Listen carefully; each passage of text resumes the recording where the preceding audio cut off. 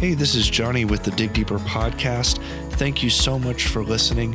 And although this is our second episode, I already want to do something a little bit different. I want you to get to hear Pastor Mark in his element, preaching at Praise and Worship Church in Branson, Missouri.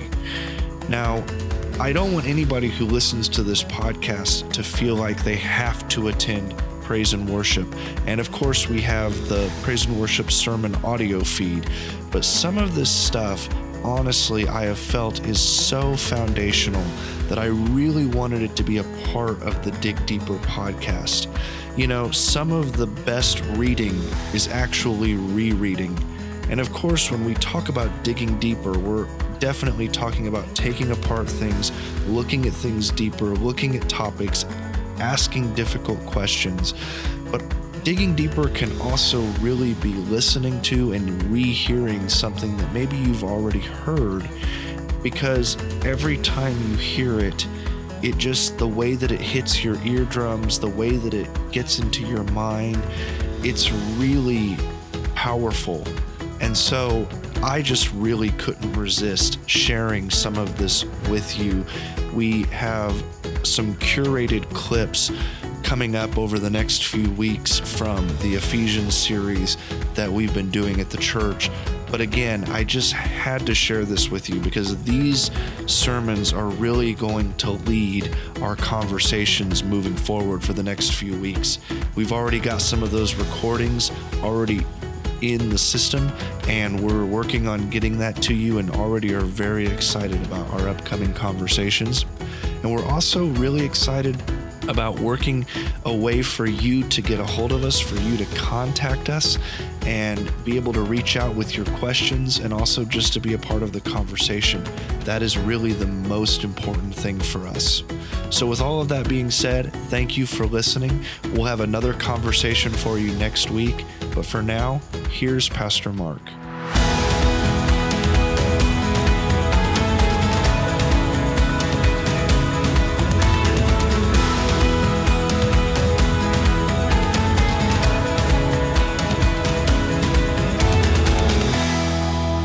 Take a look at Ephesians chapter 1, verse 4, because look at this. The Apostle Paul is not content to just throw out one major, huge thing. Now he's going to throw out another major, huge thing.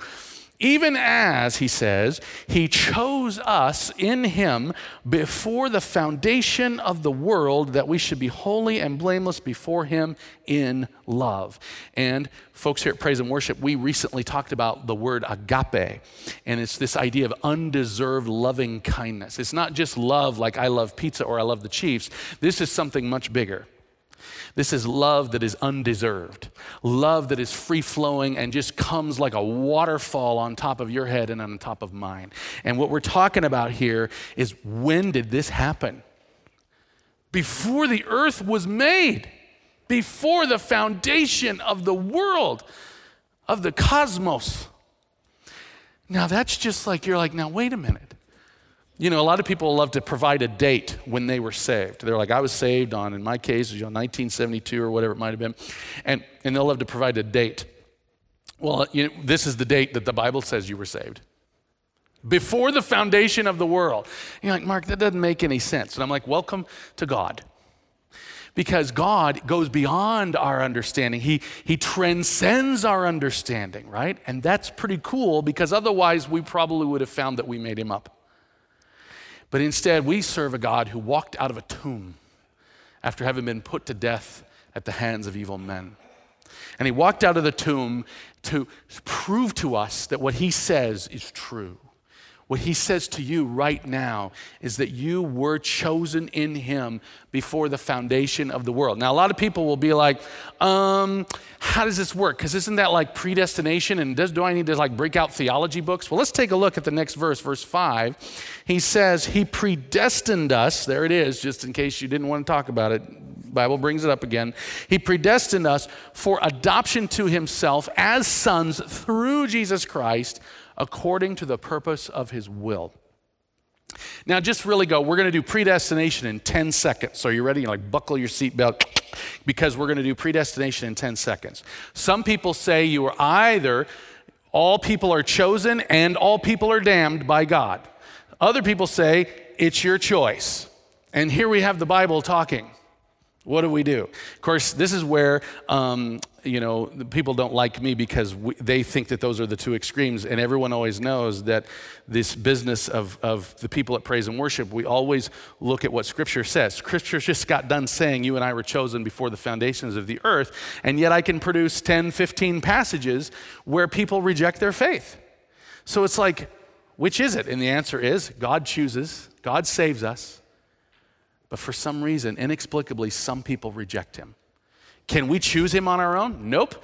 It's like my Uncle Marty said, there's no way my own reason or strength can I do this. It's instead the Holy Spirit who works, and he did it before the foundation of the world. Likewise, sadly, some people say no thanks to God. And so that's why we got to keep working. That's why we got to keep sharing this time that we share together and keep pouring out the promises of God. Because look at this. This is the promise of God. See, Paul's not interested, or at least in this particular letter, he's not really focused on this. Like, for example, what he's wanting us to see is the good news here, not the thing that breaks our brain or our categories. He's like, look at this. He predestined us for what? Adoption. Now, I put another Greek word up there. Again, everybody's like, gee whiz, I thought this was like Father's Day. Can we get a break mark? Not today. It's huiothesia. Huiothesia, which is just like, what is that? And what it is that's the word for adoption. And it's a legal term. It's a legal term in the first century. That's why our English Bibles add that phrase as sons.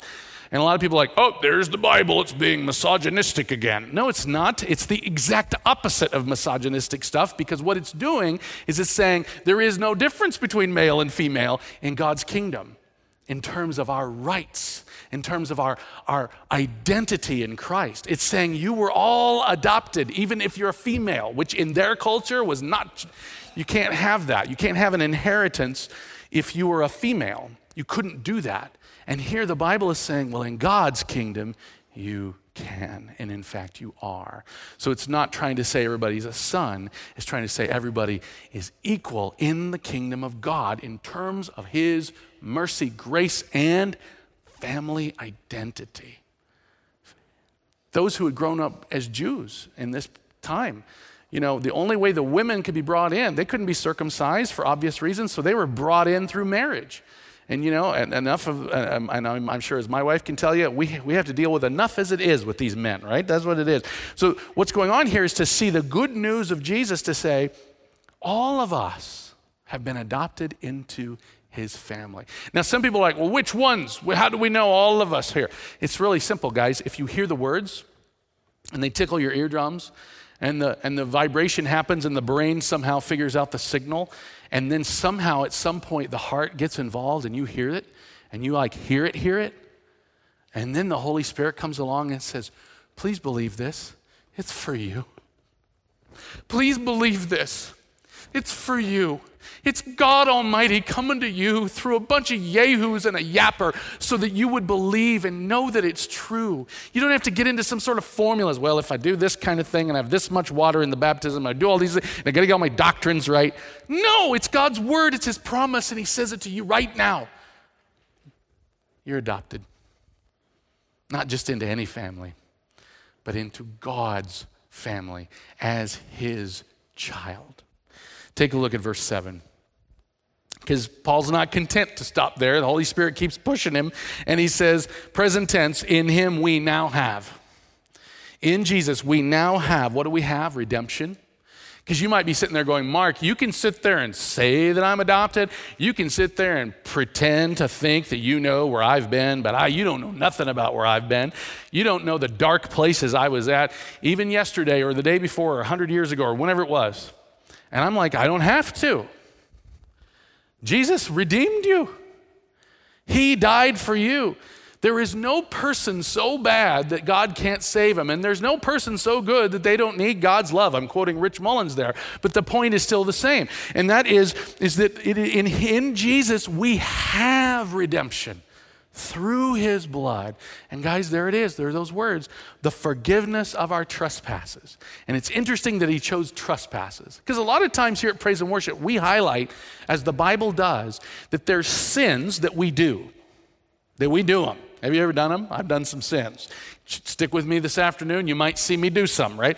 I always try to keep it not so bad in the worship service, but everything sometimes that happens.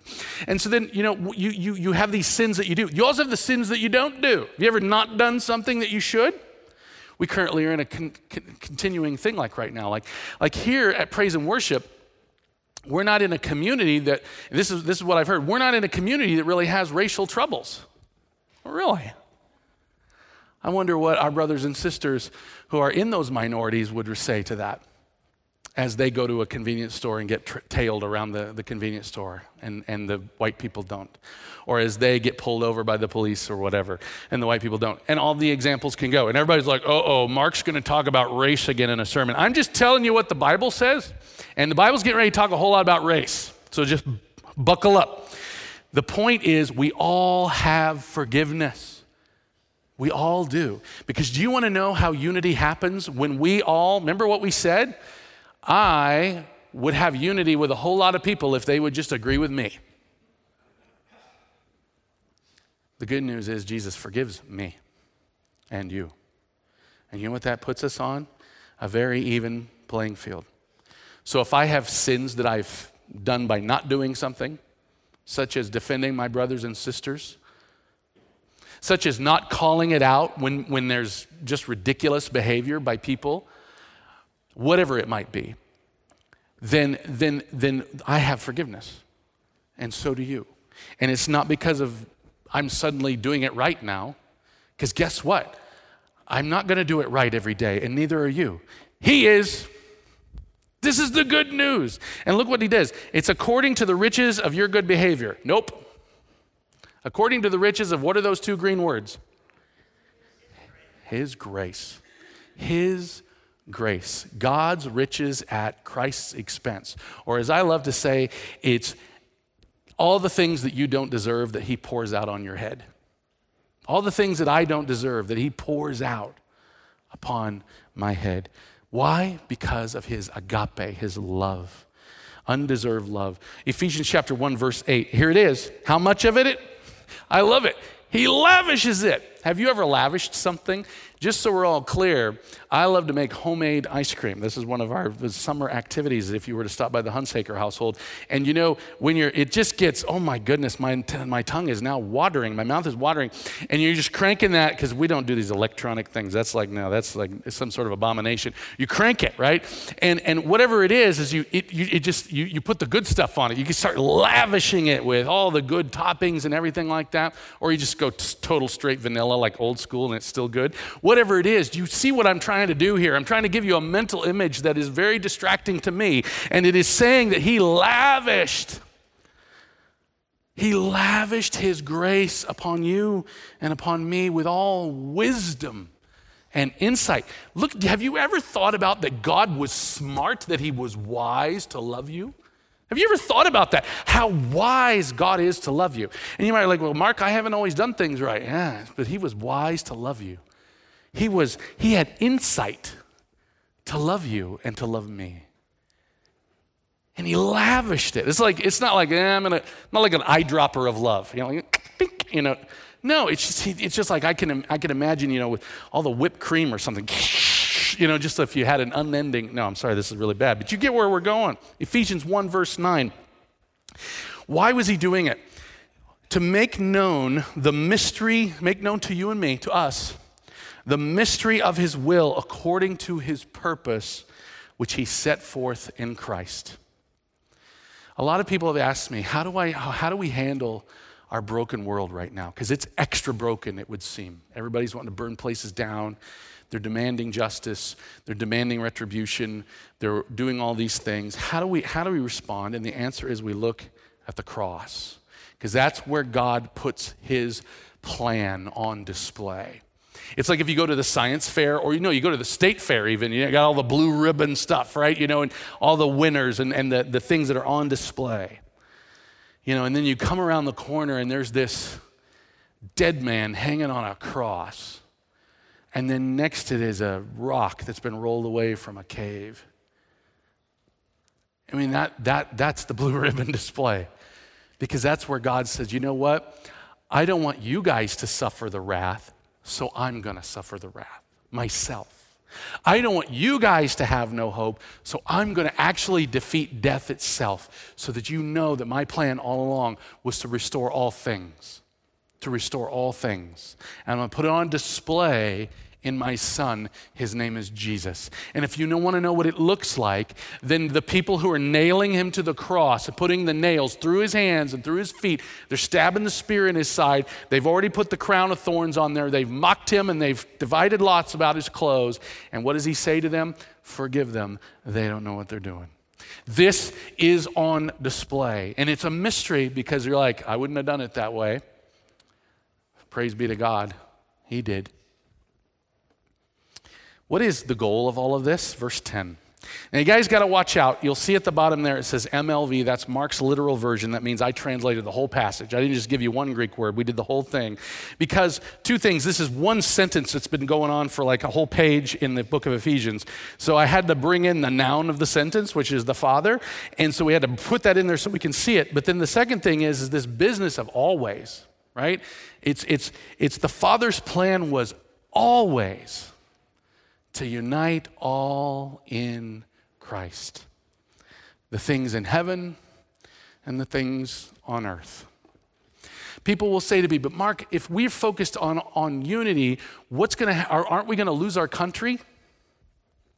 See, it looks to me like the Father's plan wasn't to make the United States the best country in the world, although maybe he did along the way in order to achieve this plan. That I don't know, that's up for debate. The point is that his plan is to unite all in Christ. So we don't have to fear, we don't have to worry about a certain political group gaining power. We don't have to worry about another political group losing power, whichever it might be and whichever day of the week it is and who's throwing what kind of mud. Instead, what we want to do is we look at one another and go, wow, those are individual people that God loves and he died for. And his goal is he wants all of them to be united. How many of them? All. Even, and it's not just all. Look at this. It's unite all in Christ. Which things? All the things, which I love that. It's a very interesting, the word for things is in there. So it's not just the people, but it's the things. It's your pets, your house, your ground, your all things, all of it. He wants to fix the molecules and he wants to unite them in the Messiah, the one who came to save us all. You remember where we started? It would be so easy to unite everyone if you would just listen to me. Or in your case, you could put yourself there and say, if you guys would just agree with me, we could be united. What if instead we went God's way and we said, actually, this is all about Jesus. This is all about following Jesus, trusting Jesus, receiving the promises of Jesus, basking in the love that he has lavished on us, restoring us from our own failures, so that when we look at our brother and sister, we don't see, oh, there's another person who doesn't see it my way. But we look at another person and we recognize that since God wants to unite all things, and guess what's unique about all things? They're all different. All the things are different, just like the people. And that we could start to see the fact that you don't agree with me. Now get this, guys, get this. The fact that you don't agree with me could be actually a cool thing. Could be a beautiful thing. Not could be, is a beautiful thing. And that while, yes, God doesn't want us fighting each other and burning places down and killing people and all of these things, he doesn't want any of those things, obviously. But for God's people, what do? We go with him. And he will give us the power to look at one another and say, you know, you might be different than me. You might have different thoughts and opinions than me. But we're brothers, we're sisters, we're family because of what God has planned from before the foundation of the world.